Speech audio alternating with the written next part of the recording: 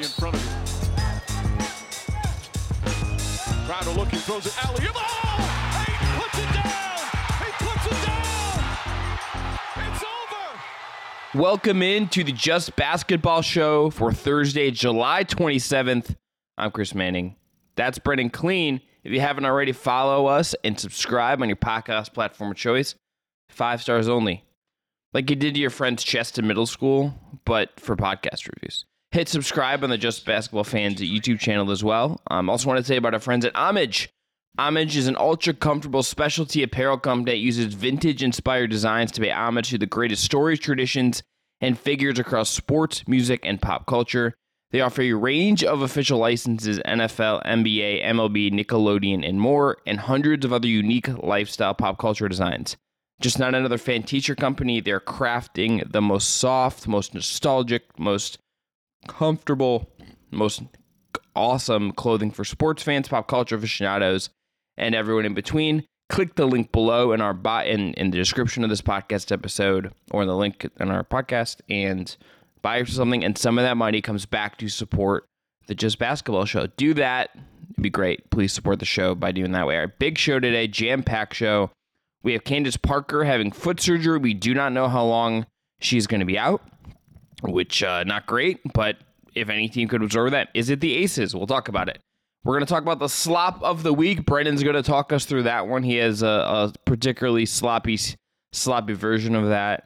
It's a lot of work, but I feel like I wish we could have like the sloppy steaks like clip from I Think You Should Leave. Or at the very least, just a Photoshop of the head of the person we discussed that week, or even just like a screenshot of the paragraph of nonsense that we happen to be discussing. This week it is just head coaches talking in July. I don't even understand. There's another one with Joe Mazzulla that we easily could have used about Derek White being the starting point guard. I'm like, who is making Joe Mazzulla give interviews? Let the man have a vacation. What is he doing speaking on July 26th about the starting point guard? Baston. We're also going to talk about, speaking of Baston, we're going to talk about the Jaylen Brown extension. And then we're going to have our big thrust of today is the should be traded but won't be all-stars. We have some names. I think some of them we're going to hit on. Some of them we're not going to dive into as much. Looking at our list, Brendan, we only have one overlap, which I think is kind of interesting. Why are we not going to dive into some of them? That's you don't like my list? Is that? No, there's one on my list I don't really want to make you talk about. Okay. All right. I was just making sure it wasn't you just reviewed my list and you were like, no, and yes, or something. No, there's one on my list that I don't really have a lot to say about it. Just like there's like a situation in the league that I look at more and more and I'm like, and then there's another guy on this list that you've talked about a lot and we've talked about. And I just don't know where he could get traded reasonably, but we'll get there. All right. So let's start today with a fun bit of stuff, and that's that the NBA is going to have a game in Mexico City this year. Mm-hmm. Mexico City, which has a G League team, which by all accounts has done really well down there, and the players that have gone down there seem to like it. Mark Spears did a story about this at Antscape last year. In November, the Hawks and the Magic are going to play a game in Mexico City. This is going to be at altitude. I'm curious to see what that looks like. It's like a whole other level of altitude. But this is further proof, not that we really needed it, that the NBA is expanding. This is a global league now. They're going to play the Cavs and the Nets are going to play in Paris this year in January. The Bulls and the Pistons played there last season in Paris, which weird choice if you wanted to boom the French market to put those two teams there last season, but okay. Are you going to Paris for Cleveland? Dude, I do trip? not make enough money. I do not have enough money to go to Paris. Would I love to? Yeah, that would be incredible. Do I have the funds for that? No. If someone wants to get a deal on plane tickets for a quick trip, it's not that expensive to get. A quick trip. Okay. You don't care about the Cleveland Cavaliers. Just say that. I mean, you're not a fan. You don't want to cover the game, and your audience should just be aware of that. It's fine. That's not accurate. It's just then you got to get a hotel and it's just a lot. It's just a lot. If I had someone footing the bill, we're there, But this made me think. let's talk about cities we would like to see NBA games. And I think we're going to see more places get NBA games in the future, like a one-off regular season game, that kind of stuff. Can we talk about Mexico first real quick, though? Because you're right. There are the Capitanes are there, and that's a team that they bought and just installed in the G League. I didn't realize the elevation was so dramatic. I went to Mexico City last September. Didn't feel it, honestly. And I haven't spent a ton of time. I mean, I didn't play sports, but usually. No, you're out here being like, my lung capacity is incredible. What is elevation? No, so you're all just losers with bad cardio. I think maybe what it is the whole entire area is just. You don't see mountains, so it's like maybe it is a little bit of a psychological thing, but that absolutely will be a factor for anybody trying to play sports there. So that was my main point, but I just think it's really cool that the league is going down there, and the sport does seem like it's growing with that, and the fact that there was even a successful enough or established enough basketball program to be purchased and put in that way is a testament, and that country's national team qualified for the FIBA World Cup this year. And it's coached by Caleb Canales, who was the first Mexican-American head coach in league history, back with the Portland Trailblazers once upon a time. And then he bounced around as an assistant coach. I edited a feature on him from Katie Heindel. Shout out to Katie. She's a great writer. And she interviewed Caleb about his efforts to get the team qualified for the World Cup for the first time, maybe ever, if not in a very long time. And they'll be in South Asia for the World Cup this year. So that one, you said Paris doesn't make a whole ton of sense, maybe based on the teams that were there and whatnot. I'm not sure if, the Mexico City thing is like Hawks magic, and maybe not the best of the best, but, anybody who can go down there and just grow the game and get people out there and everything, I think it does make a lot of sense. I would not be surprised if we see more of that. The Suns and Spurs played preseason games down there a couple of years in a row, so it's been a priority for the league for a long time. And again, this is an expansion possibility. I don't know if this is going to be team 31 or 32. Yeah, but I don't think it's out of the question.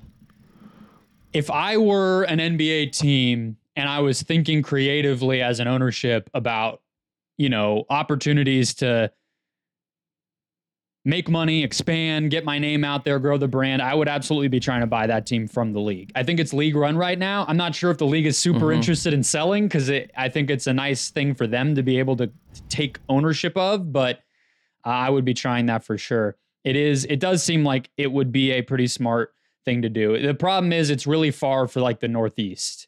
So unless there's a big schedule change, it is a little hard. In Phoenix, it was a 4.5 hour flight southeast for me.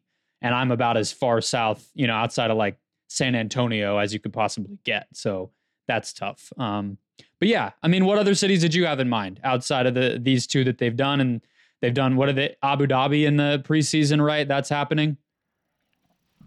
Yeah, they did that last year. I think you'll see those for preseason games. The travel for those is just more extreme.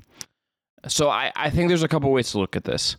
I think Japan, somewhere in Japan, Tokyo, Kyoto, somewhere in that region would be really cool from a cultural standpoint. I think Australia from a cultural standpoint would be cool for preseason. Those are travel lengths that I think make regular season much more difficult. They do have the Australian teams that have been coming to the U.S. for preseason too. So that's another little aspect of this. Yeah.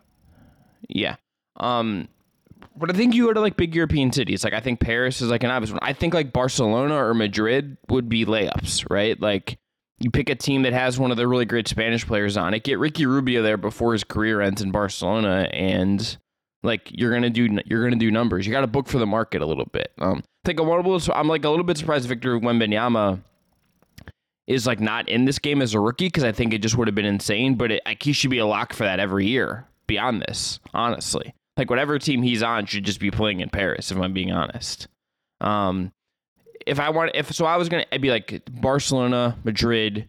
I think somewhere in England would be cool, just because it's London. You could do London and say hey, we had a game in London. That's a really cool thing to do.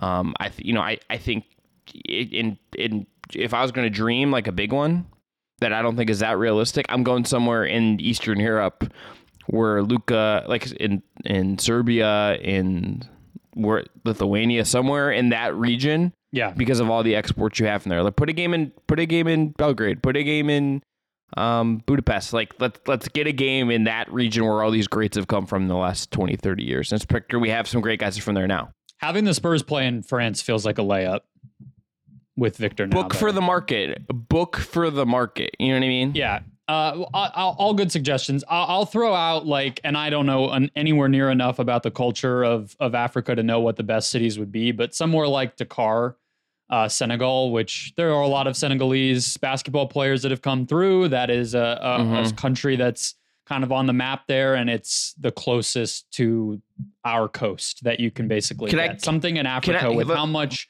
the league has put in to the Basketball Africa League and the NBA Africa camps and Masai Ujiri's work over there and everything like that. That seems inevitable that we will start to see actual NBA stuff happening over there more often. Here's what I would wonder this is purely speculative and kind of based on what it seems like the UFC might do in going to Africa. I wonder if they might go to like South Africa first, which is very loaded. There's a lot going on with that. Mm-hmm. Historically and whatnot. Yeah, it could easily be that. What did you think? It's also Johannesburg. Exactly. And it's, a little bit more comfortable, let's say. Right. And they might have the arena, like, honestly, like they want to go somewhere where they have 25,000, 30,000 modern arenas. Mm-hmm. Mm-hmm. It's kind of a must. What did you think of Jokic not playing in the World Cup, by the way? This is off the beaten path, but you mentioned Eastern Europe. He's not going to be playing for Serbia in the World Cup because he said he's just exhausted and physically beaten up and doesn't want to deal with it. Fine. I have no qualm with that, honestly. Like, it sucks. I get it. If this was soccer, this would be like an international scandal. But international basketball doesn't matter as much as... Does it surprise you that it doesn't for him, though? Because he is from a country where it's not exactly like they've just been, filling, storage rooms with trophies over the years. Yes, but it's also, if there's ever a time where I would understand him feeling just run into the ground, it's right now. So I get it. It's just, what was interesting to me about it is it signals that as much as we all joke about him not caring about some of the things that modern superstars care about in the NBA, or that he just wants to get home, and all the memes and jokes that were obviously exaggerated, and he's, I think, more intentionally funny than he gets credit for, but like that he does care about winning an NBA championship quite a bit, because he got that, and that felt like the thing that he could breathe a sigh of relief after. Not, okay, I did that little thing, now go let me do what I want to really achieve. And he's never gotten a World Cup anything, so I guess I did anticipate this would matter at least equally to him as an NBA trophy, but it seems like it doesn't, because he's already like 30 years old. He might not really do it again in 4 years, and there's the Olympics next year. Maybe he will then, but it's interesting. He might have missed his best chance, Yeah, especially considering the American team, just like you would expect the Olympic team might be a little bit deeper or better than the team we have at the World Cup. So we'll see. All right, let's move on to Candace Parker. Well, did I skip your cities? Do you have a city? I said the Africa I feel rude now. Okay. Do you have nowhere else? Just that the other one I would say, Brendan, is like Brazil or like Argentina. Like, go South America, because that would be doable flight wise. And you have like imagine playing a game in Buenos Aires and like have Manu like as the MC of the event. Those are really long flights, and I do think that the sport's not as big there. So I would think Europe and Africa probably bigger priorities, and Asia, which they already do that too. Yeah, the Japan preseason one to me seems like, but again, I do think you'll see Middle East stuff. Like, you're telling me the Wizards aren't going to play in Qatar? Yeah. They're going to play in Qatar. All right, Candace Parker, the future Hall of Famer, the Aces forward, is out indefinitely after undergoing successful foot surgery on a fractured foot. She had apparently been playing with this the entire season, and needed the surgery to protect her long-term health. In a statement on her Instagram, she wrote that she's been playing with the fracture all season, tolerating the pain, but after consulting with doctors, the only option to be healthy again and avoid further injury was elect for surgery. I'll rehab and work my way towards being as healthy as soon as possible for my teammates, for my circle, for my family, for myself. Brennan, she's averaging 9 points, 5.4 rebounds, 3.7 assists, 1.5 steals. I think she's certainly elevated and been a big part of the Aces, but she's got 2 months to be back. I don't really think of this as a massive issue for the Aces. It's a blow because it's Candace Parker, but they're kind of built to absorb this. So you're anticipating she'll be back? I kind of felt reading the tea leaves of how things were worded that even the Aces statement, which basically said the same thing, but just the fact that nobody is jumping to a timetable or anything like that and sort of emphasizing the pain level and the future mindedness of getting this surgery, all that stuff. I don't know. It did have me worried this might be a season ending type of thing for her. I wouldn't guarantee. She is 37. Like, this is an older player who has miles on her, all that stuff. This certainly maybe opens the door a little bit for the Liberty, more than anything else. I just think, like, if any team is going to absorb it, it's a team that has Asia Wilson, Chelsea Gray, Jackie Young, and Kelsey Plum, and Kia Stokes playing pretty well in the minutes with those other four. Yeah, so the starting lineup with Stokes, those 4 stars in Stokes, is plus 28 net rating this year. Very good. It's pretty good. Pretty good. Yeah, I think you're overestimating just how much they're going to waltz through with no big deal. They're not a deep team, and especially at that spot. So it's like, even if Stokes is good enough, which she's always been kind of a controversial player, just not like anything off the court, but just in terms of how valuable she really is. I think she's done a good job as just sort of a screen and roll player and rebounder there, but there's nothing behind her effectively. And she's an exploitable. I mean, if you're talking about the Liberty, she will have to guard Jonquel Jones, who just won Player of the Week and is finally breaking out. And she's just a bench player to me. So we should. I'll be at Aces Liberty next a week from Sunday. Very excited about that.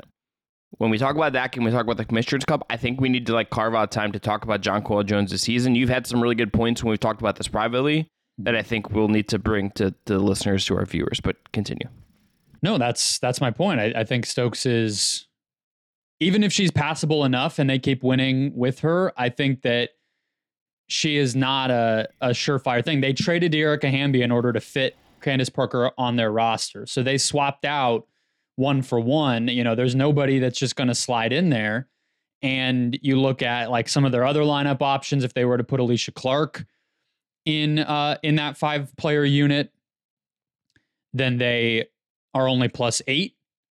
And one of their other better bench players, Kirsten Bell, who is like a Swiss Army knife, kind of zero offensively, but maybe developing on that end and really just a defender and kind of energy player. That group has not played any minutes with her as the 5th player. Raquana Williams just went through some criminal stuff today that came to light, so she is not expected to play the rest of the season for this team. So this was already a team that played 7 or 8 players most nights, and they just lost one of them. So I think it's pretty significant. I think it is significant. I'm not trying to say it's not significant. I just kind of think the team that is already like has the upper level talent, I just kind of think and Becky Hammond coaching, I just kind of think if any team is going to figure this out, it's going to be them. If any team, it's because.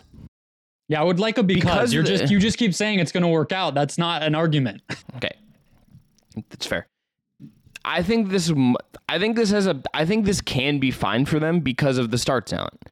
I think because you have Asia Wilson, because you have Kelsey Plum, because you have Chelsea Gray, because you have Jackie Young, because of the stars you have, because of the stars they have, I think like there's just enough going on there at the upper level that I think they can get through this. It's not going to make it easier, but I think that upper level talent is so good and the coaching is so good that the Aces are got to still be the favorites to win the title. I think that's just where I'm at with it. I think it's more likely today with this injury that the Liberty or someone else win the title. Like the number on the field has a little more like attraction as a bet now, let's say. Mm-hmm.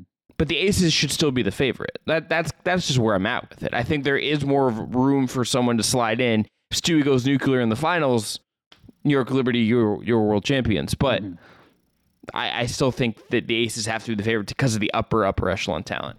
Sure, I worry about the rebounding, and I think the Liberty were already one of the advantages that they had, if you even took it seriously, that they could win this year, was their depth. And so that just got exacerbated.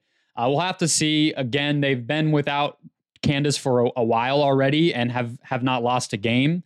That plus 28 net rating for the Stokes and Stars lineup, let's call it, is great evidence that they're going to be able to keep winning. It is more of a playoff concern for me than it is about their place in the standings or anything like that. On the Candace side, I mean, next season would be year 17 for her. She's on a 1-year contract, already took a pay cut to come here. It would be hard if I'm Vegas and I know that this is a potential long-term rehab process or something that could ail her in the future. And we don't know that. But if it is that, it would be a question mark for me if I'm able to use a roster and salary spot on her, knowing how significant these depth concerns are going to be. Their whole core is locked in, so maybe that's overstated, but I would be a little bit questioning it. I think this is her best place to continue to win if she wants to continue her career, but it's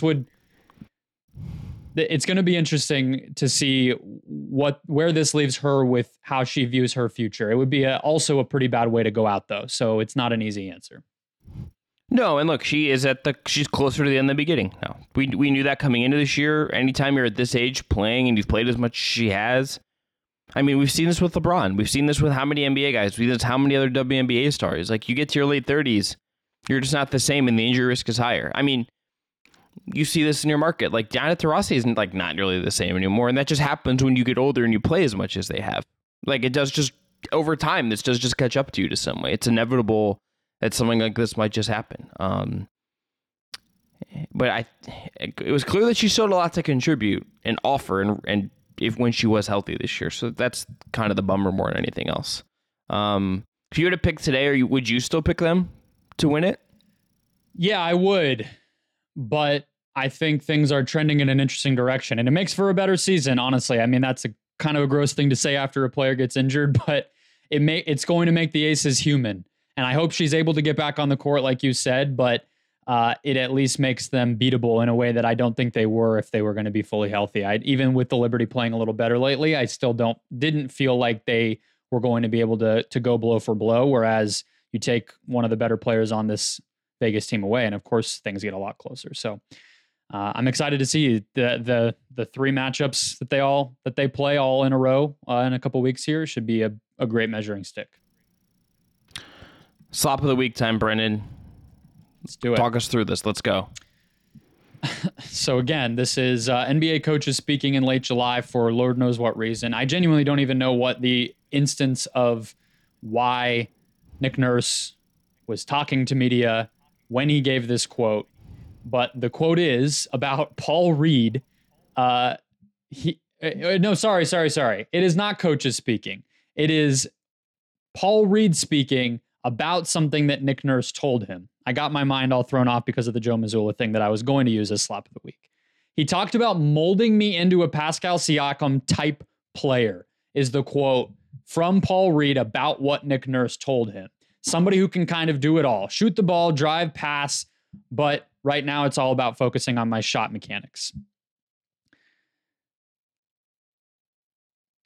Is Paul Reed the next Pascal Siakam?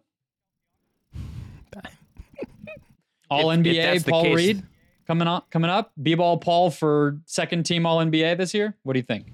Should the Atlanta Hawks trade for B-ball Paul? We'll talk about that coming up next. Yeah, why it's okay that Joel Embiid might ask out. Diamond in the rough waiting there right behind him. What did you think of the Reed contract in general? We didn't really talk about it. $8 million. I loved how he said he didn't ever want to go to Utah, and he was really thankful that the Sixers matched. Yeah. I think it's fine for him. He's 24. There's 2 non-guaranteed years in it. So like you can kind of like, okay. So here, this is actually the most interesting part of the contract, and this is just Danny Ainge just really sticking a needle in it. 2024, 2025 is non-guaranteed. it is fully guaranteed if the 76ers win their first round playoff series this year or 110-25. So if the Sixers make it to the second round, Paul Reed has $7 million guaranteed. I don't think I've ever seen that before in a contract.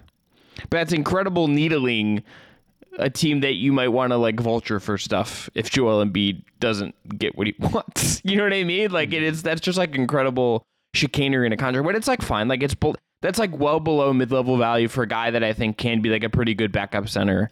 That's a fine value for someone that I think probably you'd expect to get better 24, 25, 26. I thought he played really well for him in the playoffs when Embiid had to go out, and then even when he was just backing Embiid up. I think he acquitted himself pretty well. I think that's probably why they ended up bringing him back. I think if he doesn't have those moments, he's probably a member of the Utah Jazz, I guess. I don't know.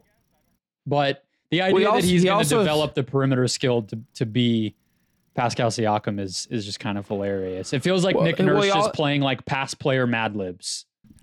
It's sure, buddy, you're Pascal Siakam, just tapping him on the shoulder. The funniest also part about this is that he said that he didn't think they were going to match it because it's I saw Trez and Bamba, and his agent was they're not likely to match it. And then I was real surprised, he said, when the Sixers match it. So, but look, I don't know what that is supposed to mean. And also, what version of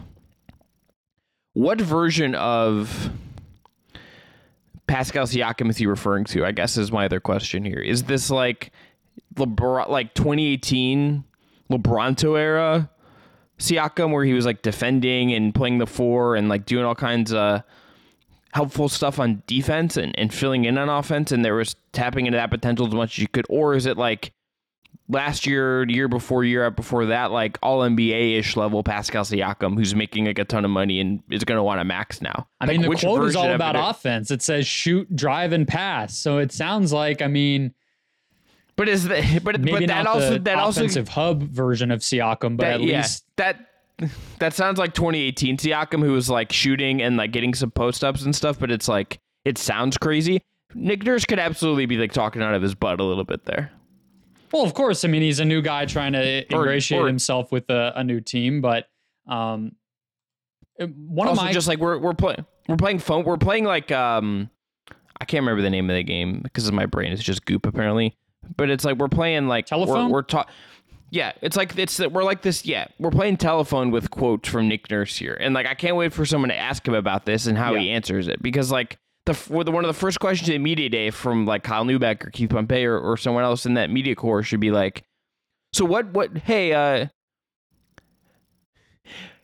Nick, Kyle Neubeck from the Philly Voice here. What did Paul Reed makes you think he's Pascal Siakam?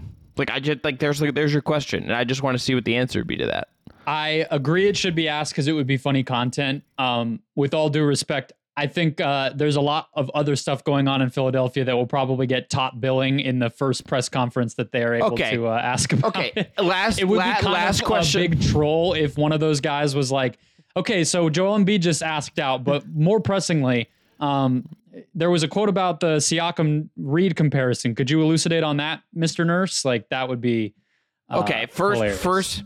After you spend your whole presser at training camp asking about what James Harden's weighing in at, then you can, after media day, after the first practice, you can be hey, Paul Reed, what's going on there? What's the vibes? So I have more on the Sixers later in the show as a little bit of a tease there, but I looked up the last part of this. It actually does intrigue me, thinking of different ways that Reed can impact the team, and the fact that they are paying decent money for a backup to a super maxed out MVP player is Paul Reed playing the four. They played 10 minutes together all of last year, according to playbyplaystats.com. In the regular season, I doubt they played together in the playoffs. 10 minutes minus 31 net rating. I'm going to look at the playoffs. They played 0 minutes together in the playoffs. I don't particularly see Reed as that type of player, but I guess there's a world in which that money could be a little better spent if he's able to do that. Look, his 3-point numbers are, even if he says that he wants to shoot under Nick Nurse, he has attempted 23s in his NBA career and made 15% of them. So great story. Love the nickname. excited for his continued development, but I think Siakam might be setting him up for disappointment. I think Nick Nurse needs to do better. Stop lying to his players. Yeah. Boy, that's coaches. Honestly, Brendan, I'm gonna swerve on this for you. I think they should just talk all July. Give me the weirdest stuff possible, so I can just think about weird things that people are saying in July. Yeah, Joe Mazzulla just he had. I didn't read the specific quote about the Brogdon White thing, but there was something about like taking the necessary steps to integrate him back into the team after they nearly traded him. And I'm like, yeah, it's not that serious. Players get almost traded all the time. I think Malcolm Brogdon, who is like this fourth best player, sixth best player on their team, it's like, hey, come to workouts. There you go. You're reintegrated. It's not like soccer Brogdon. Teams haven't been. Okay. Soccer teams have been doing this for years.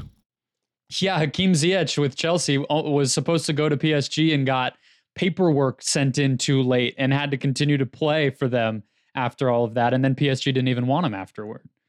They should, Paul Reed or anybody, Malcolm Brogdon, anyone worried about their role in the middle of July should call like 15th men on a big time European soccer team and ask them what life is like being an undesirable. Chelsea's in the United States right now, Brendan. Your team, and think about how many guys are just like, can I get out of here and go somewhere else, like, so I can play? If we have too many people, like Conor Gallagher is just like out here, like, what am I doing here? Yep. You know how many? I can't wait to send you so many preseason Chelsea updates when I see them on Sunday. Very excited about that. The owner of your team just got indicted, Chris. So I would maybe hey, cool it on the sending me nonsense about my team. No, I'm not even nonsense. You have my soccer dad as your coach. I was being genuine, but yes, Tottenham owner. Yeah. Okay. Yeah. Okay. I thought you were like prefacing your trash talk, and I was like, I would hold back on the trash talk when your owner is literally going to go to prison. No, he's not going to go to prison. They never go to prison. But look, when a team owner gets indicted by the Southern District of New York, and he technically lives on a yacht. Like, what's going on? Chelsea went through that not too long ago, basically. So, I mean, you know. I do love the chant they made for Taboli, for Benes Balashili when he's like, went to France in a Lamborghini. It's great. We need chants in basketball. Need more of your honestly. singing on the pod going forward, I think. No, we don't need any singing on the pod for me. That's never something we need. I just hear those and it brings me life that we need like NBA chants about, particularly about the European guys. I feel like it's just like a missed opportunity now. NBA chants player chants should definitely be a thing. Like, okay, I'm just gonna this is just gonna be Chris's like almost August like NBA fan like hot take corner here. It's not a thing, but it is for right now. I think it's a failure. I actually think NBA crowds are often kind of bad because there's so much pumped in music and it's not actually crowds. It's just like bullshit. Mm-hmm. These aren't crowds. That's like Jack Harlow playing in the crowd. Like we need actual chants and fan engagement, not like a DJ spinning music. Like, what are we doing here? We don't need gimmicks. We need fans like invested in the clubs. Like, that would actually be cooler. Like, you get more creativity and engagement from fans often at MLS games than you do a lot of NBA crowds. Just saying. Yes. And I would say even the NFL does it a little better. I would personally say. Yeah, because there's like a tailgate culture. Even in stadium, you know, it's like there's just a lot of screaming, and the PA announcer will break in with, you know, the down and distance in a really dramatic way to let you know to get hyped up. But other than that, there's not a lot of pumped in anything. But it's okay. Our sport doesn't have diehard fans. We got to do something about that ourselves. That's what we're here for. That's right. Let's get some chants going. I think we need to get more creative. If the Brits can do it, we can do it. Okay. Anyway, Jaylen Brown. Brendan, Jaylen Brown's getting paid quite a bit of money. This is not a surprise. It finally got done. He came back from a trip in Europe, I believe, and Spain. Yep. That man in Spain, and that man is now going to be getting paid a supermax of $304 million. It is currently the richest contract in the league. It won't be for long. We're going to keep seeing more and more and more of these massive supermaxes. For certain cases, Jason Tatum, his teammate in particular, is going to be making so much money. Brendan, look, this is what I want to say, kind of speak out of the two sides of my mouth on this. a little bit. I think it's kind of you have to on a deal like this. On one hand, they had to do this. This is what you pay your really good players to keep them. This is what you pay guys who, despite some flaws, is a very good player, is impactful. I think by some of the uber nerdy community is underrated in certain ways. I think this is a thing you do. On the other hand, it's going to be hard for any player at Jaylen Brown's level. I think even up or above this. I think it's going to be really hard for any one of these players to always live up to the money on some of these deals. Some of these the money on these deals is crazy, right? Some of the money on these deals is just so high that it's going to be hard. It's been. Why is it any different for him to live up to a 35% max than it was for somebody 5 years ago who signed a super max to live up to theirs? It's just because it's more. It's just because it's more. It's $304 million. That's why. That's why. I think that like when you and like so there's a Ringer piece about this where it's like Wiggins is going to make 54.5 in 2024, 2025, and 25-26. Do you mean Jaylen Brown? That's half. No, I'm saying this is a point of comparison making. Wiggins is going to make. Andrew Wiggins hasn't signed a contract like that yet, so I don't know what you mean. No, he has a contract. Does he not have a? No. Does he not have a contract for 24, 25, and 25, 26? If not, this piece is incorrect. Are you saying 56 million combined?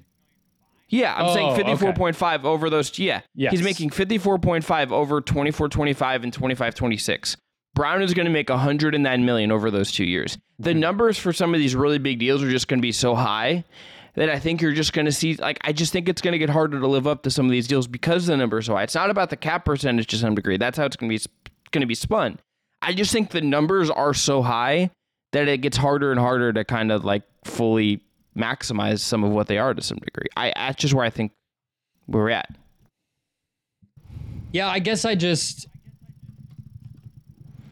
5 years ago, if you had two players on 35% supermaxes on the same team, like let's say when James Harden and Russell Westbrook ended up on the Rockets together, you know, they had cheap Clint Capella, cheapish Eric Gordon, you know, some young guys, not a lot of depth. Robert Covington gets traded there, and you're kind of just scrounging around. Like, that became cost prohibitive for them. This will become cost prohibitive for the Celtics. I don't really think it's any worse now. I think the problem that I think is really truly, as much as I agree that you draw the line in the sand here of you either give Jaylen Brown the contract that he's owed and eligible to get based on his own accomplishments, which is the important part here. He got all NBA second team. Like, this is not just some random thing that happens because of how long he's been in the league or this and that. He earned it because he had an amazing season. He was really, really, really good last year. So unless you're going to you're either going to give him that contract or you're going to trade him, is my point. So I get why you do it. But as much as that's true, like, I went back and looked, and I brought this up in the last podcast, but I wanted to remember the details. Blake Griffin. He signed a supermax at age 28. So 1.5 years older than Jaylen is right now, in July 2017. And of course, we all remember, got traded 6 months later for Tobias Harris, Avery Bradley, a first-round pick, and a second-round pick. So I understand the value stuff is a little different now than it was then. But is Jaylen going to have more or less trade value when he's 27, upcoming midway through this year, the first year after he signed his extension, than Blake Griffin was then? Like, do you think the Celtics could do better if next summer they underperform, or he gets upset, or the money gets to be a problem and they have to pivot and trade Jaylen Brown on this contract? Can they get better than two, youngish role players and a first round pick? That's what the Clippers got for Blake Griffin. Is it going to be better or worse than that? I think maybe better, just because he's not the injury concern. That's the differentiator there to me, because Blake already had real injury concerns when he got that contract. And you would say the same thing about John Wall, right? I mean, that's what happened with him. Yeah.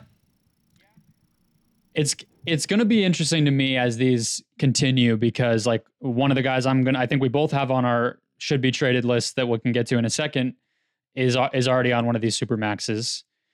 The Suns pivot chip, if it ever were to come to it, is Devin Booker, who's on a super max, and trading him to reset things if it ever got that bad. Like, what the value is of these players who are at the very least like reasonably paid, but by the end of the contract probably overpaid. Maybe Bradley Beal is the example. I know he had the no trade clause, but like, what would Bradley Beal have even gotten if he didn't have a no trade clause? How much would the Wizards have gotten back for him? I mean, maybe at least one first, and then or a better player than they got, right? Like you would think, just because he wasn't dictating things as much. But it is a lot of money, and but here's the other part of it that I think is kind of part of this that isn't like a team building thing or like a cap thing. I think that part of the numbers we're going to see now are going to be figures owners are going to be more hesitant to pay at times. I just think we're going to be in that space with some of these. Like, you're going to have some owners that are just not going to want to do some of this or pay some of this. That's okay. Like, I like, if there's certain guys you don't want to pay it for, I don't think that's like an unreasonable thing where you want to absorb some of these, right? And I wonder too if we start seeing a middle ground. I wonder too if like this hasn't how it's been worked lately. The contracts have been, you give the guy with the if he's really good, the maximum of what he's owed, and you celebrate the win of it. But let's use Darius Garland as an example here. Let's say when he's just about to kick in his he's just starting his 5-year rookie max, the fun max, right? As Wendy calls it. When he gets to his next deal, heading into his late 20s, into his 30s on that deal, let's say he's really good, but he makes some All-NBA teams, he's Supermax eligible. Like, I could see a world where like you have to thread the line of, hey, this guy's really good. We don't know if he's Supermax good.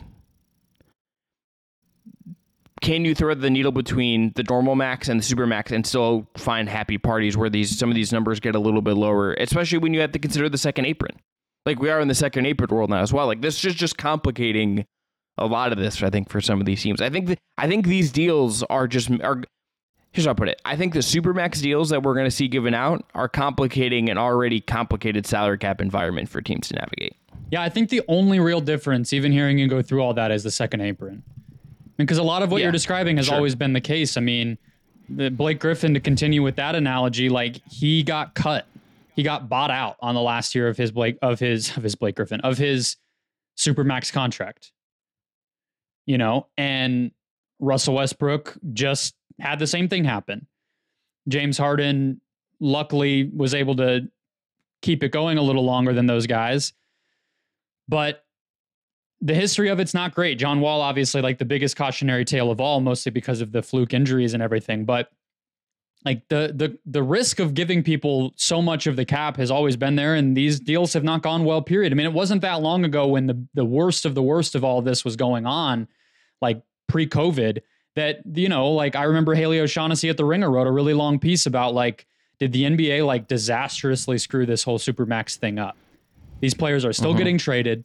They're not even staying on their teams, which is supposed to be the point, right? If they're great and loyal, they get rewarded for it, and their team is able to offer them more than other teams are. But then they get traded anyway, and then these guys were getting hurt, and the value is bad and everything else. I think we're a little bit away from that now, but the risk has always been there. I think that the Boston thing that they have to worry about, and the new part of all of this, is the second apron. But I think that teams, to me, honestly, like, I feel like the risk of the second apron is going to be palatable before long. I think that teams are going to just understand that it's just another one of the costs of pursuing a championship. Unless you get lucky and you have a player great enough to win with a weaker supporting cast, or you just are good enough early enough in the players' careers, kind of like the Warriors were, you're just going to have to pay this, and you're going to have to deal with the second apron, and you're going to have to pay the significant luxury tax like you have seen teams always do. Like, I don't actually know if the second apron is going to be something that dramatically changes the top of the league, even if the league wants it to. Yeah, I will admit I might just have sticker shock on some of these numbers, Brendan. I really just might, because these numbers are huge. Yeah, but like, the Suns got sold. Forget the Suns. The Charlotte Hornets just got sold for $3 billion. So, I know. I'm just saying what we're talking about is just like a NWO here, The numbers are just getting crazy. I think it's just I think I am just not used to how big these numbers have gotten. Well, as you said to start it off, it's the first of many, so get used to it, I guess. Yeah, and look, I should be used to some of it considering like I'm a soccer fan who just like was reading how much Kylian Mbappe was getting offered by like Saudi Arabia, and it's like the price for these athletes is getting really, really high. And I'm glad for them because like Jaylen Brown making $300 million is great for Jaylen Brown. Like independent of everything else we have said or talked about. Like that's a win for Jaylen Brown. He's even if that's whatever the tax rate is in that guy is still making like more money than I'm going to see in my lifetime, you know? He already did when he was a rookie, but yes. But this is like you can be like this is like another tier of that. You know what I mean? Yeah, you know. Of course, I'm for the most part, if they're part of an industry that's generating this much money, then they should see their cut of it. That hasn't changed, but it is huge. We'll see what happens. To transition us to the should be traded but won't be all-stars, do you think of Jaylen Brown as somebody? He's not on either of our teams, as I can see from our outline, but did you think about putting him on here? He was the inspiration for me bringing this idea to the table. I don't have him on my list, but did you think about it? No, I did not. I kind of think if you have him and Tatum, that's still just such a strong position to build from, and they've made two finals made a finals and almost made another one second in a row. Like I just kind of think like you don't rush that. You try to do other stuff, which they're obviously trying to do with the smart trade and everything. So I'll start us off then, because my first one is a little bit of a version of what trading Jaylen Brown would be, and it's something I actually wish teams would do more of, which is to trade players early in their careers and flip things over in order to keep the longest title window open for their superstar player, which is Tyrese Maxey. Okay, this is the one, Brendan, that I think I most disagree with. Great. It's the one I'm not on board with this. Okay.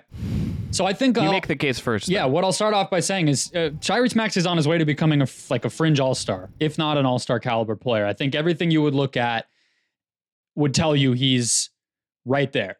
You know, probably needs to get better as a finisher, but is a lights-out shooter, does get to the free throw line. He had a nearly 3-to-1 assist-to-turnover ratio last year. So those are all positive things. He's like 24 years old, right? He's on the trajectory to be great. But I think for the Sixers specifically, to me, he's best used in a trade that gets you someone even better than that. More ready to win right now with Joel Embiid in his prime, coming off of an MVP season, than trying to let perfect be the enemy of good with all these ideas around, well, we'll wait on his extension and then we'll get cap space and he'll still be the third or fourth best player on our team, but it'll be cost affordable and all this stuff. Turn Tyrese Maxey into a player who can win a championship with Joel Embiid, which I don't think Tyrese Maxey can do right now. I agree with your premise. I just kind of think you need him and the other guy. And optimally, I don't know how much better they are if it's like him and Dame. If it's like Embiid and Dame versus like Matt. And you have the window consideration as well. Like you have to think about the long-term health of your franchise a little bit here. This is a guy that if you could have done this a little bit before this and kept Harden, I would have been like, sure, I could see that a little bit more. But I think your infrastructure, if you're them, is so vulnerable that I think getting rid of him in any way right now is a very hard pill to swallow unless you're bringing back like a ton of stuff that really is going to get you to a place where it's like you got a coaster and you have the depth you need to make a run. Because remember, this team isn't maybe just going to lose Harden. Niang's gone. You know, Tobias Harris is the last year of his contract. Like this isn't a team that's exactly like brimming with like talent in their prime right now. Maxey's in his way into his prime, and there's a lot of value in that. There is some volatility in that. You can't have some up and downs in that. You know, we know that progress is not always the straight trip to the moon, right? Like you're going to have some bumps. Certainly there's defensive concerns with Maxey as well. But I would get real scared to trade Tyrese Maxey right now if I'm Philly. So he had a negative defensive estimated plus minus last year. To your point, he's 6'2". What precedent is there for someone who's 6'2", 200, and not a point guard, most notably? Although I did point out the assisted turnover stuff. He is a good passer, but I just don't quite think he's Chris Paul or anything out there, you know, which is obvious. That guy's never been the second best player on a championship team, especially in an era where everybody's big, you know, and the league is getting more versatile positional sizes at a premium and all these different things. Like, I hear you that maybe what they could turn Maxey into isn't good enough, but I actually do think the team would be significantly better. If you're saying a world where James Harden is not part of this equation no matter what, and you're saying who should the second best player on this team be, Tyrese Maxey or Damian Lillard? Come on, the team's way better with the second option. It would be what else I think you could do with like Tobias Harris and all these other things to figure it out. That would really. I mean, they were in the conference. They were one win away from the conference finals with that exact team with Harden in the place. So you're turning Harden and Maxey into Damian Lillard, and that is a little bit of, of course, that when you factor the Harden piece into it, that matters. But you still have Tobias Harris. You still have the Anthony Melton and PJ Tucker and everybody. B-ball Paul, future Pascal Siakam. Yeah, I guess you do have Pascal Siakam at $7 million a year, then you're fine. I'm more amenable to not selling you. You kind of are. It's just like I am a big Maxey guy, and I would be really scared to dump that, and the risk there to me is just high. There's a risk there that I have a hard time calculating and telling you exactly what it is. Yeah, I don't think they will do it. I can see the case for not doing it. I just think Tyrese Maxey is probably a 3 or a 4 on a championship team, and if you have a chance to turn him, he is a 3, to turn him plus something else into a 1A or a high level 2, then I would do it. And I just think they have an opportunity with a few different possibilities right now to do that, and they've just made it very clear that they're not going to, which is a surprise to me. But who's your first SBTBWB All-Star? I'm going to go to the Orlando Magic, and I'm going to say Jalen Suggs. I just kind of think they have a lot of guards. They sell Fultz. They have this Cole Anthony situation. They just drafted a guard. I just want this kind of for Jalen Suggs because I think he would be the guy that gets squeezed out of a payday. He's going to be extension eligible after this upcoming season. And I think that guy is good. I think there's a shooting. Like, obviously, we need to see what the shooting is going to look like and long term what he kind of develops in as a shooter. But I believe in this guy's defense. I believe in his size. I believe that this guy can be a 16-game player. I think this guy can absolutely be in the playoffs and be someone that thrives. There's still work to be done there. 32.7% from 3 is just not good enough as a guard. But he's obviously going to be the guy that gets squeezed. Like, you can see that coming a mile away here. Really good pedigree. Another team, and it's at a tough spot at guard, so there's not always like the obvious fits for some of these guys. And at a point in the league where there's a lot of really good guards and a lot of depth at that spot. But I think this is a guy that you get him another situation. You get him a chance that's going to invest in him long term, and I think you could let him grow, and I think it would benefit him, and I think it would kind of clear the way for Orlando to kind of invest minutes into some of the other guys they have, including the guy they just drafted. Yeah, I just see him as, to me, like the second most deserving of minutes guard on their roster. So, like, I almost would just say he's a guy who should get more minutes but won't, But if they're not going to give him to him, then sure. But, like, why wouldn't they just play him over Cole Anthony and over Joe Ingles and over, even Anthony Black for now, Like, I think behind Fultz, like he should just be right there in the rotation, and they should be prioritizing his value that way. But it doesn't. So then trade Anthony, then like trade Cole Anthony if that's the case, right? Like, I think that's the other thing you think about. The other thing I would say, Brendan, is if I really really love Anthony Black, and I think they took him, I think they do. I want him to get some of the lumps out of the way and play and be ready for when Paolo's year 3, year 4, year 5 comes and you think you're ready to ascend when Franz is ready for that kind of leap, right? Yeah. I think you need to be kind of planning for that now, and I want Anthony Black to play to be ready for that. And Suggs would be an obstacle to that. And I understand you maybe want to be more competitive this year. Suggs would be a part of the equation for you to be more competitive this year. And maybe the answer is just like you trade Cole Anthony, but like I felt Jalen Suggs was a more sexy name to talk about in this exercise, right? Yeah, I think they should have traded Cole Anthony a while ago. I don't know what Cole Anthony is. I like Cole. You do? I like it. I think that it's hard to find a fit for him in a good team, but like I sometimes have just a soft spot for like guards that can get buckets like that. Mm-hmm. Like it's just he can be like, I mean, Jordan, like, it took a while, and they're obviously different players. He's not the same size, but like Jordan Clarkson was kind of that for a long time, and then he kind of found a little niche for himself in Utah. It could just be situation based and things. And maybe having Rudy Gobert was certainly helpful from a defensive perspective there as well. But I just like want Jalen Suggs. I think Jalen Suggs are still really good basketball ahead of him, and him getting to a spot where he could kind of flourish a little more, or just clear out minutes for him in Orlando. To me, I'm just into him getting that opportunity. So that's my Jalen Suggs answer there. So my next one is the flip side of the Jaylen Brown thing that we were talking about. One is the idea of trading somebody early, which I guess Jaylen Brown sort of wouldn't be at this point. Maybe I got that comparison a little wrong. This one is a little closer. LaMelo Ball. Yeah, I like this pick because they gave him the money, and you better be really sure he's your franchise guy if you're giving him that money. Oh, see, this is not a belief thing in LaMelo Ball. What else are they spending their money on? I think he can be a very, very great part of a championship team. It's not about them wasting money on him. They have to get to the salary floor and all that stuff. He's their only really expensive player outside of Gordon Hayward.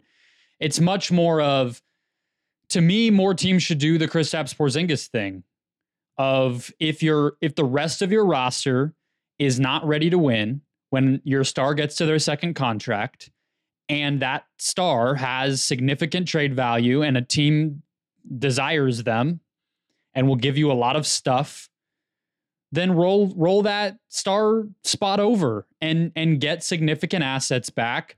Continue your rebuild if the timeline doesn't work, and prosper. Like that to me feels, I know that it's so hard when you finally get one of those guys to give that player up. And I know the Porzingis thing had a lot of baggage. There was the criminal stuff around him at the time, and the relationship seemed to be bad between him and the franchise, which we don't know is the case with the Ball and Charlotte. They just got new ownership. I'm kind of stripping the context away a little bit to make the point that teams should be okay to say LaMelo Ball and Brandon Miller are not going to be great players ready to win a championship at the same time. So let's not force it. Let's get a high first round pick and another couple of great role players or something back for Ball, and now try our rebuild over again with Brandon Miller. I mean, we see teams do this in the NFL with quarterbacks now fairly often, and it shouldn't be so scary for NBA teams to do the same thing.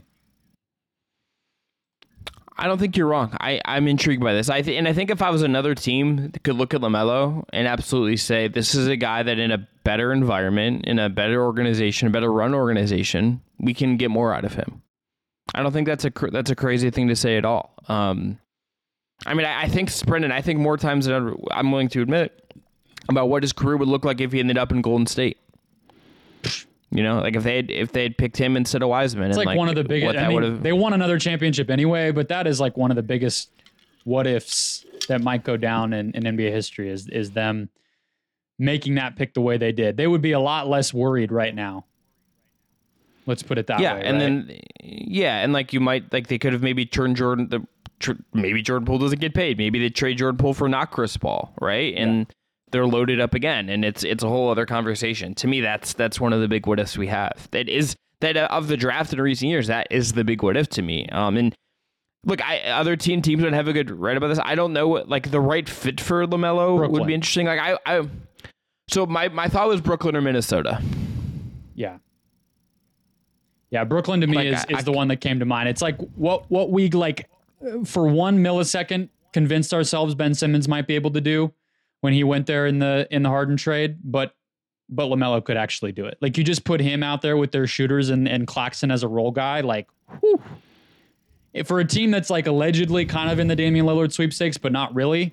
Like if somebody like LaMelo ever became available, like that's really the thing. Because he could play off their wings a lot even better than I think Lillard could. Him and Ant together would just be filth to me, you know. And then have like who says? Oh, guy, he's on both of our lists. So I guess he's on both our lists. No, he's on both our lists. Who says no for Karl Anthony Towns for LaMelo Ball straight up? Or like whatever's matching salary that the Hornets have to Minnesota has to give more because Towns has already been paid. He is on a supermax. Yeah, so that's true.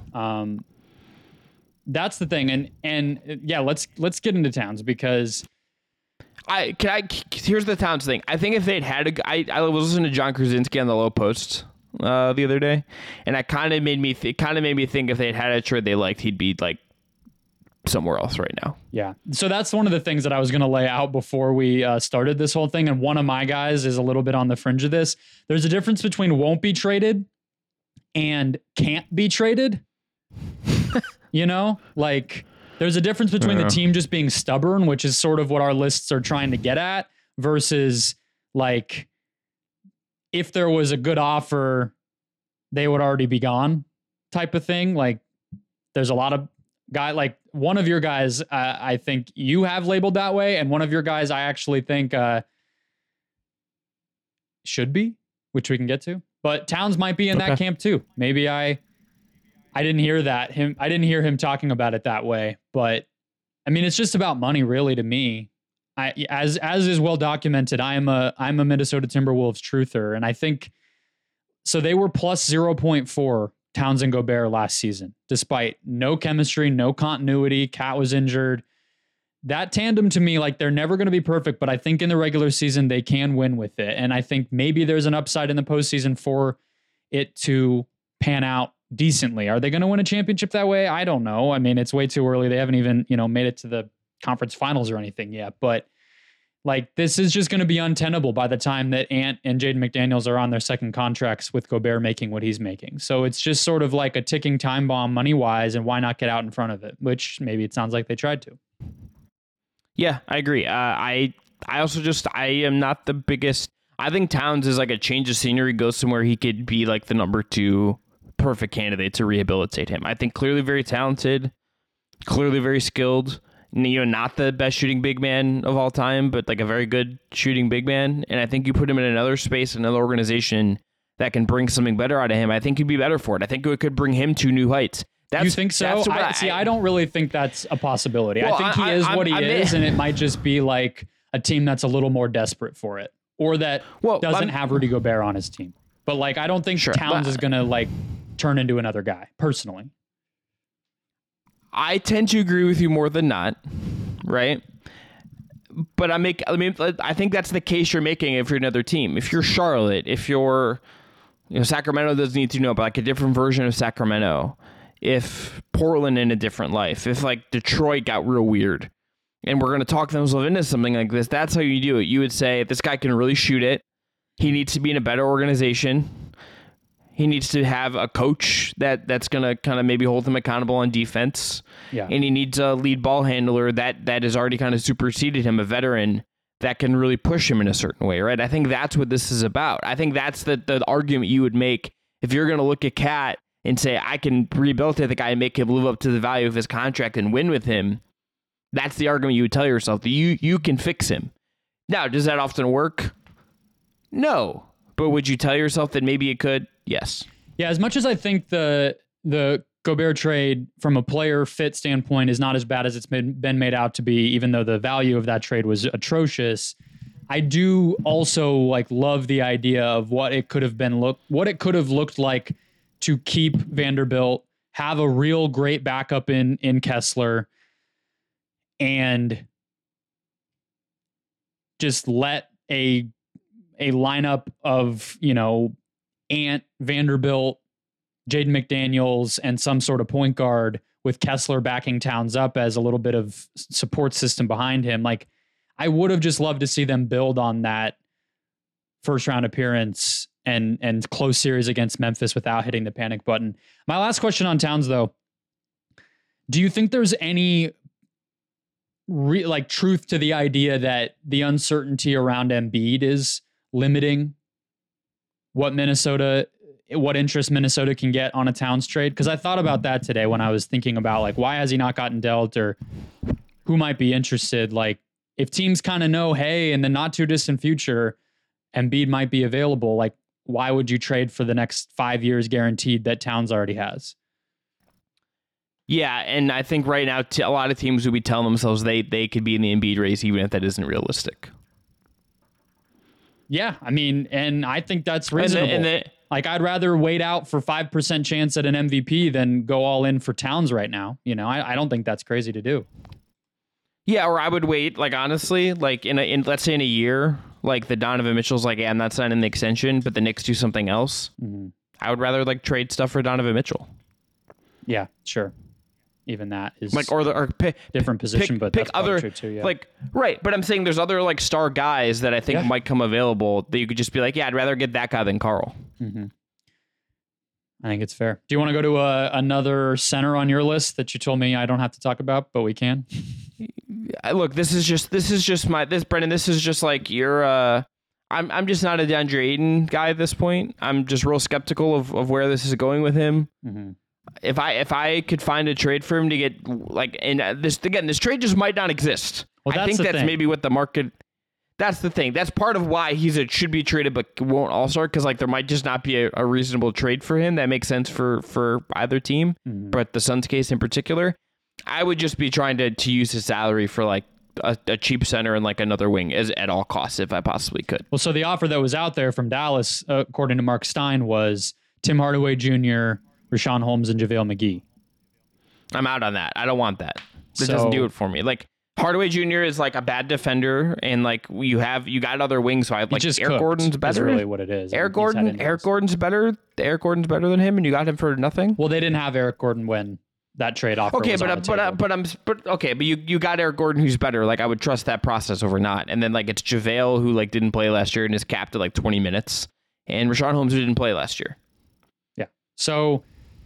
Yeah, I think the Suns agree with you. I think they would have loved to trade him. They were actually early to it before I think anybody. They allegedly explored trades for him after the finals in 2021. Then they almost traded him for Domantas Sabonis in 2022. Then they didn't want to extend him last year or give him a new contract, and almost, you know, were searching high and low for sign-in trades until their hand was forced by the Pacers. So I think that they absolutely would love to trade him. I just think his value is precarious, to say it nicely. But on this team this year, he's pretty irreplaceable, all things considered. If the next best they could do is freaking Richaun Holmes, you know, he's their best bet to do things that are necessary for a team to win a title. You know, it's easier said than done to find that replacement level center, I think.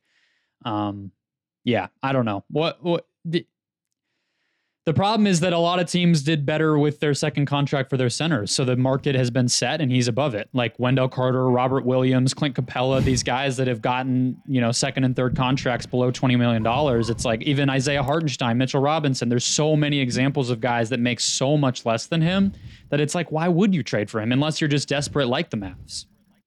Yeah, you really kind of maybe needed to try to get a sign and trade out of the Pacers last year before this happened, got Miles Turner out of it, and you'd probably be in a better position. You would be in a better position. But Miles Turner belongs on the list that I just listed off, right? He's already paid, and he makes less than that. So I think like Miles Turner's just better value straight up. I wouldn't have done that if I was Indiana. Yeah, I agree. You gotta dream, you know? I think the Hawks one was the one that always jumped out to me last summer. If you could have gotten Capella and like the pick that became AJ Griffin, like that would have been really nice. Again, dreaming. All right, my last one, or next one, Klay Thompson. I think I should have done this sooner than 70 minutes into the podcast because it's another juicy one. We can make this a YouTube pull-out, but because that's how this will work, and people will consume this as a short. But so this is the one though, brother. Chris, that Klay Thompson to me belongs on the should be traded but won't be all-stars. But I think he's closer to can't be traded. Expiring $43 million contract, and I just don't know if he's valuable enough to make sense in a deal for anybody based on last postseason. So like if I'm Golden State, I look long and hard at using him as the matching salary for a bigger trade. That's probably the main utility that he has at this point in time, is going and getting somebody great without having to give up Steph or Draymond or Wiggins, who make a lot of money for you, and Chris Paul, who probably isn't even, good enough to make it to that. So again, we talked about Karl Anthony Towns. Could that type of trade work? The Pelicans for Brandon Ingram. I'm not quite sure if the value maps out. Toronto for Siakam. You add the young guys, Kuminga, Moody, some of the picks, which the Warriors actually have a decent amount of. Use the $43 million that Klay's making. Upgrade that spot. Go all in. Use his salary before it's off your books. That's like the ideal. But it's Klay Thompson. He won 4 rings for you. He went through injuries. I don't know if it's realistic.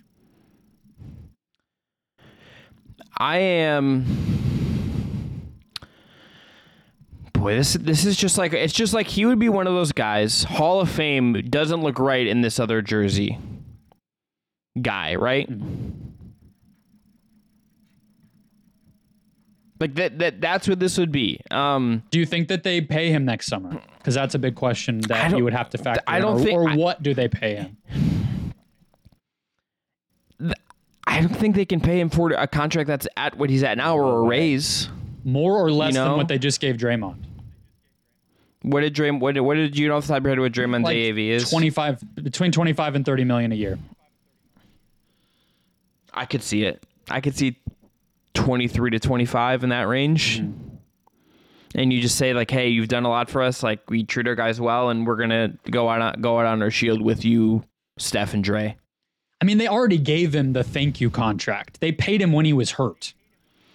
You know, like, I don't know if it's, I don't know the details of their, like, obviously, whatever would go on between the two parties, but I have to imagine that Klay would be understanding of, like, you're going to get rewarded for being a starting caliber wing on a good team. But you're not getting some sort of Godfather money just because you have done things for us. We already did that for you. Now you're getting properly compensated. You know what I mean? And I don't know, but that version of events is not terrible. He was better than, like, I think he wasn't as good as, like, what we think of Klay Thompson as being. He wasn't even as good as he was in 2022, but he was fine. He took 10 threes a game and made close to 40% of them last year during the regular season. And he played like 70 games. So, like, this is not some sort of broken carcass of a player. No, there is like an overall field goal percentage drop on twos that is not nothing, and I think that if he's not the same defensive player anymore. He wasn't for one playoff run, but would you have said that after they won the championship? I mean, he's not as the same as he was like pre-multiple catastrophic injuries, but I just mean he was passable when they won the title. Just last year he dropped off. So why can't he bounce back to 2022? No, that's fair. I think that's possible. I think I don't know how culturally or PR wise you could trade him more than anything else. I think I could get the basket. You could talk me into this basketball wise, and some other team. You could just be like, "Hey, you got Klay Thompson. You get to so you got Klay Thompson." We've seen those kinds of shit happens before. It's like the PR and like locker room part of this. Like, could you imagine the Draymond Green podcast episode after a Klay Thompson trade? Klay would be on it. Yeah, Klay's absolutely on it, and they're just like trashing Mike Dunleavy for like an hour. You know what I mean? Like, Isn't that's it what would happen. Bizarre that Mike Dunleavy is just the GM of that team now. It's wild. Look, we're in a world, Brendan, where like guys that we grew up kind of watching in a lot of ways, or like in his case for me, like I covered him for like a blip. He's in one of like the most insane like pregame video. Like I'll send it to you, but he's in one of the most insane pregame like hype videos or like team hype videos that like it feels like it had to be made in like the late 90s. And I couldn't believe that like this came out in like 2016, something like that, 2014. Like it's nuts, but like, yeah, I don't know how, like, yes, this isn't a guy that has had the same like relationship in the same way that like Bob Myers did, but like, can you, like, how do you even like sell to the locker? How do you go to Steph and be like, hey man, we traded Klay.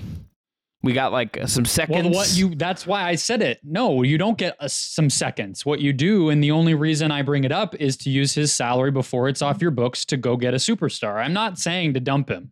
That would be stupid. It would be stupid from a basketball standpoint too, because you need him. They don't have a deep team. Like, even whatever he is now is better than nothing. So I'm not saying just get rid of the guy. I'm saying what star should they prioritize? They're going to do this. I listed 3, but if you went to the Raptors and you said, we'll send you Klay, Moody, and 2 future top 5 protected first round picks for Pascal Siakam. Like, you're in the room. You're on the short list that they're calling back as negotiations take place, I would say.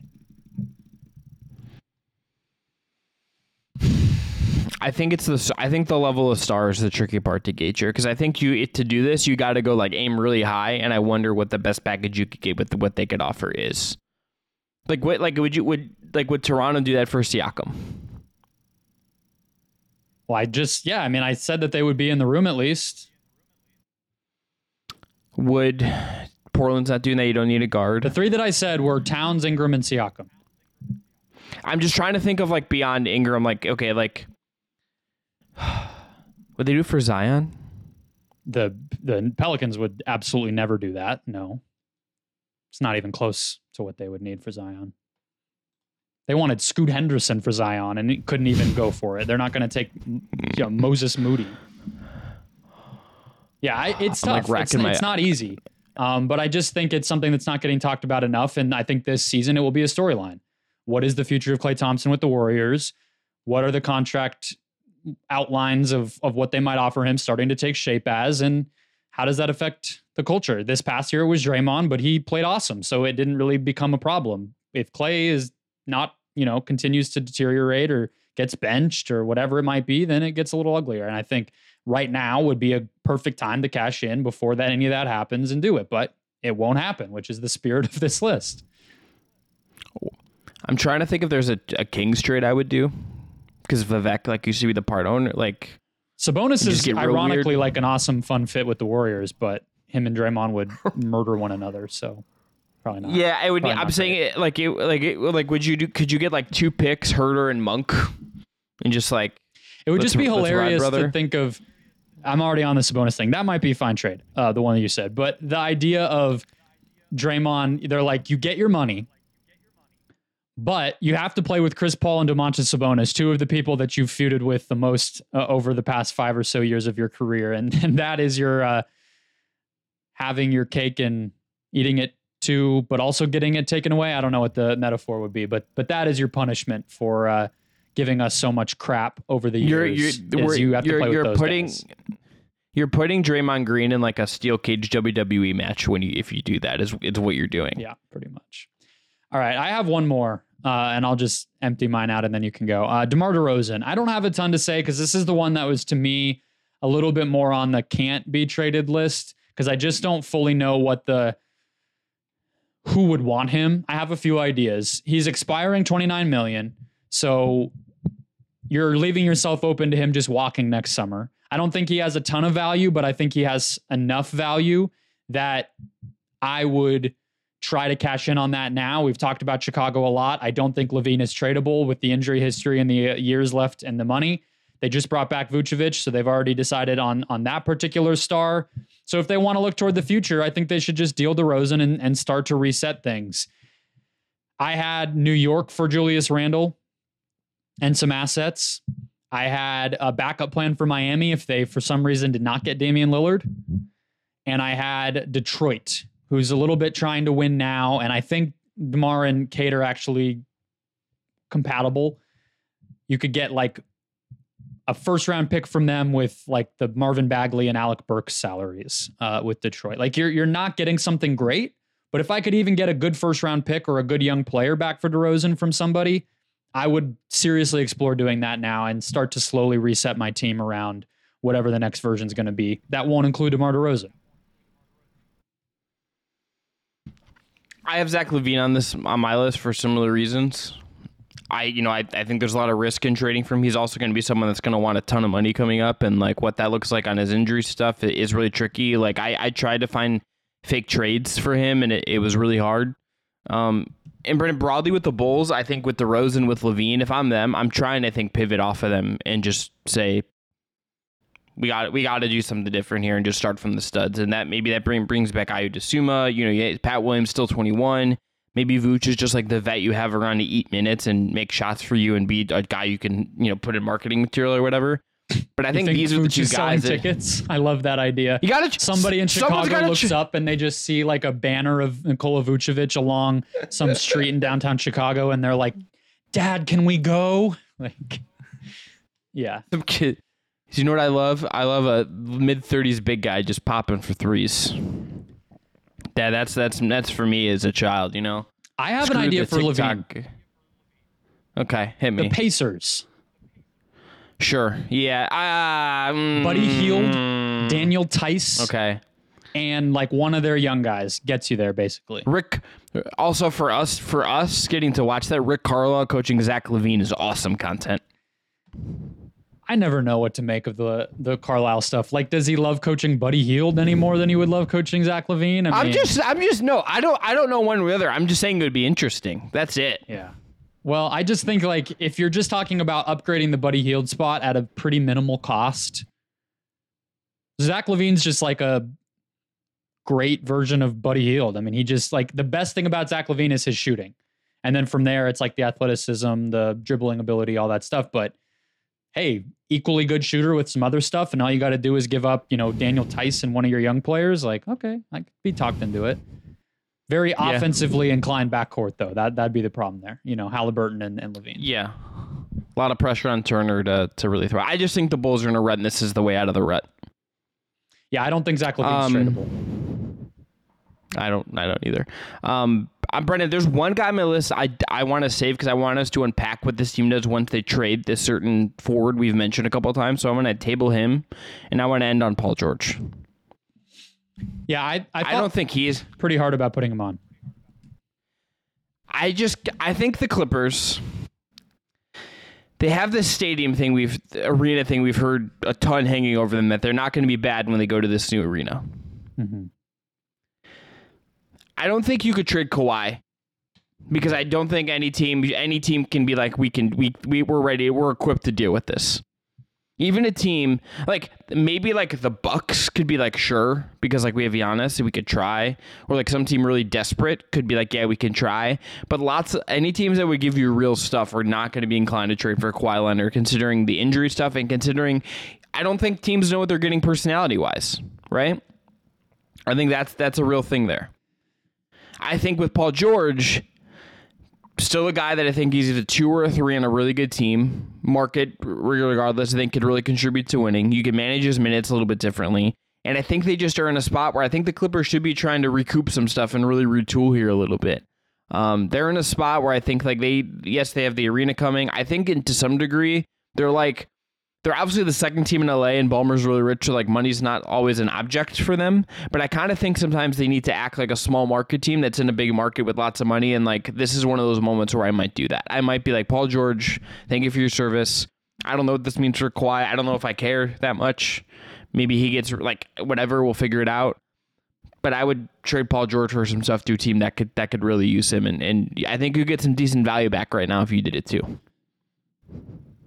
So if they're keeping Kawhi and not doing like a full sale teardown, then why do they need to trade Paul George?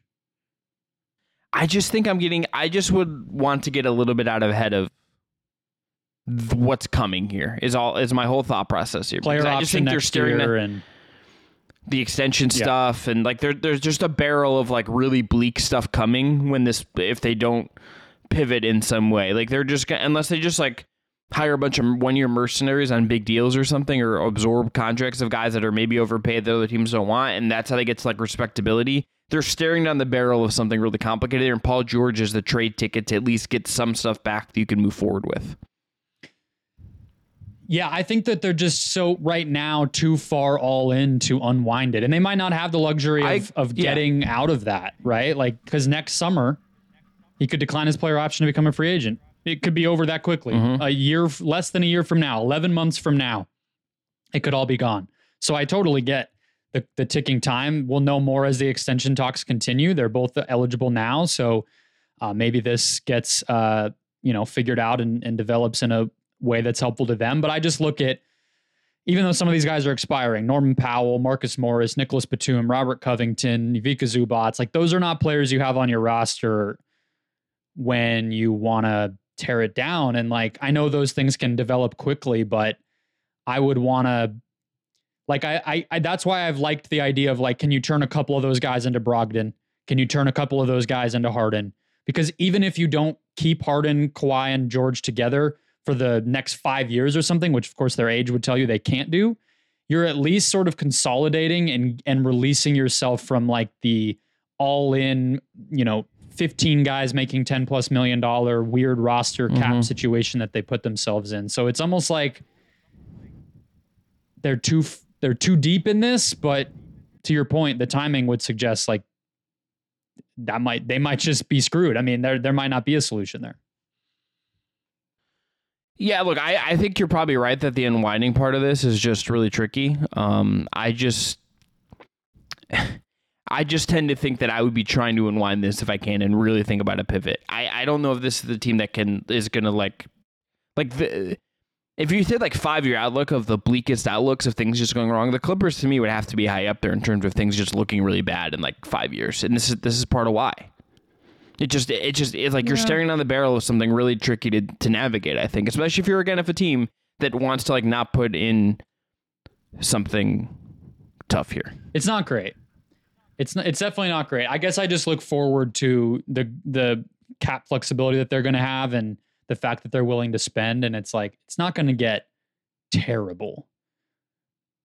A lot of it would just depend on how much you can get back for Paul George, I think, right? I mean, yeah, and I think that's the other part of it. It's I think if another team is calling you, they're going to say this is a rental.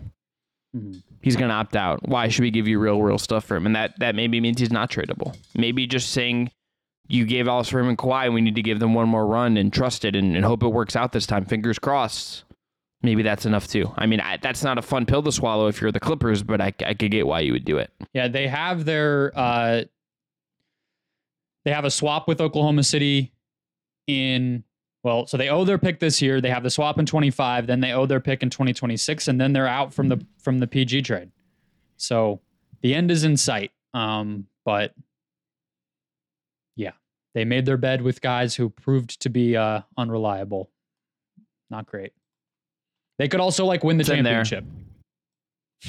You know? I don't think so, but maybe. All right, I'm Chris Manning. That's Brendan Clean. This has been the Just Basketball Show for Tuesday, July 27th. Back at you next week. Talk some WNBA. We have a guest, a returning guest lined up to talk about WNBA. I think that episode's going to come out on Tuesday. And we're getting closer and closer to the NBA season. We're going to have some Commissioners Cup WNBA coverage when that comes up in a couple weeks. A lot of big stuff planned here. Please go support our friends at Homage. Click the links when it comes back to support the show. Thanks again to Jake Stevens and Dylan Heiser for their work on production. Back at you next week. Enjoy the hoops and the Women's World Cup, too. It's pretty great.